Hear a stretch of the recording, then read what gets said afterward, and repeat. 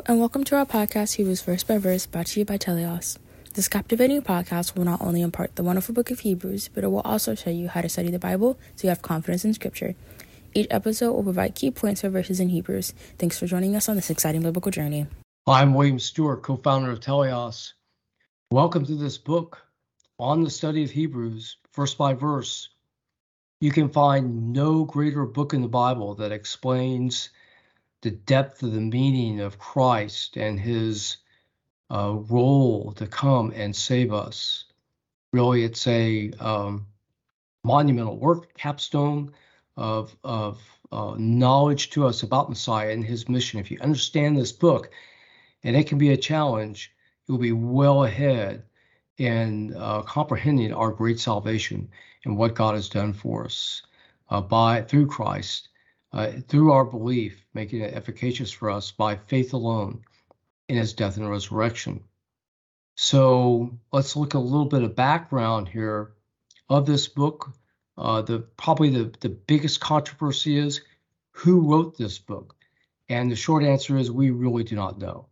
It's very controversial. It's not clear by the book itself. Early church fathers seem to think that Paul had wrote it, yet other authors have more recently been put forward, such as Barnabas and Apollos. Again, we don't know. I tend to lean towards Paul. Two reasons. One, because of his advanced education as a Jew, as a Pharisee. And second, because he was taught personally by the ascended Christ what he needed to tell us. It was really up to Paul to leave us with the advanced information about the meaning of Christ and what it means to us as the church, as spoken about in Colossians 1:25, and read 1 Corinthians 12, where Paul was taught by Christ. That makes him very qualified as this author. I cannot think of anybody else who could have authored this book. Now, it could be criticized that the vocabulary is different. However, it was a different situation. So Paul's vocabulary does change book by book, depending on the need. But the book is not as personal as what we're used to seeing with Paul and his love for individuals. Yet the book could have gone to a number of churches, and thus being spread out, he did not have the opportunity to make it personal. I will say this, the structure of the book is very Pauline in that Paul's letters are typically first Christology and second life application, which we do see in this book.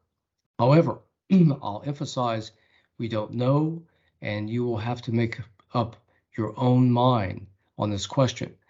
Probably written in the 60s AD. Again, we're not sure.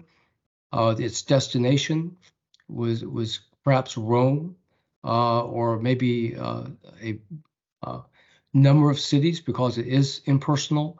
Again, this is controversial as well. However, we do know something about the population of the Hebrews, in that while Christian, they were quite immature, and Paul's having to convince them as a goal to stay with Christ, consider Christ above everything else that they could from their prior Jewish religion.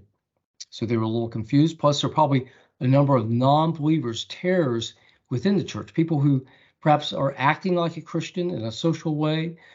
Tares coming from Matthew 13 as a term, but really aren't Christian, and Paul addresses them also. Okay, let's get started. Let's look at the first two verses. This book starts with a bang. God, who in sundry times and in diverse manners spake in times past unto the fathers by the prophets. So what's this mean? Well, God spoke to his believers, his people, the Jews, and the peoples before the Jews in a number of different ways. Through prophets, dreams, direct appearances, and other methods. And the fathers really represent, if you search it, any leaders of the Old Testament, such as Moses, who were speaking for God, or perhaps Joshua. Prophets, of course, were specifically named, and we have the writing prophets and non-writing prophets that are in the Old Testament. So God addressed his word to his people in the Old Testament times in a variety of ways. Second verse, hath in these last days unto us by his Son, whom he hath appointed heir to all things, in whom he has made the worlds. This is important. God no longer speaks to us by dreams, Urim and the Thummim, prophets. He speaks to us in this time, the church age, the last days, by Christ. And he's done this through the Bible, the Holy Spirit, speaking his words and his message from God to Christ, transmitted through the Holy Spirit to the authors of the New Testament to give us the Bible. It was first an oral tradition, then a written tradition. Last days here, in the original Greek language, eschatos eremos, can mean the second coming of Christ, but typically such wording indicates the church, and you have to determine it by the context. The context here being a letter to the Hebrews addressing church issues.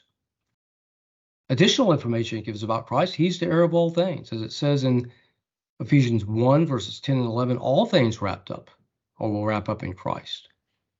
He is the creator of the heavens and the earth. As it says in Colossians 1, 18 and 19, and 15 to 16 and 17, and all things are maintained through him, as it says in Colossians.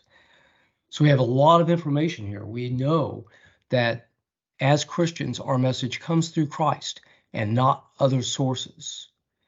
We know that Christ has created. Basically, he is God. And all things of the earth and all things are going to be wrapped up in him, including, from other passages, our salvation. That is our great hope. Okay, a lot of information here to start, but it's consistent with this book. I'm glad you're here today, and I hope you'll join me next time and for the other future videos. Goodbye for now. Thanks for listening to this episode of our podcast, Hebrews Verse by Verse. We hope you found the teachings both interesting and informative. Join us next week for another exciting episode. To listen to all episodes, please visit our website, teleosresearch.com. That's TELEIOSRESEARCH. Thank you.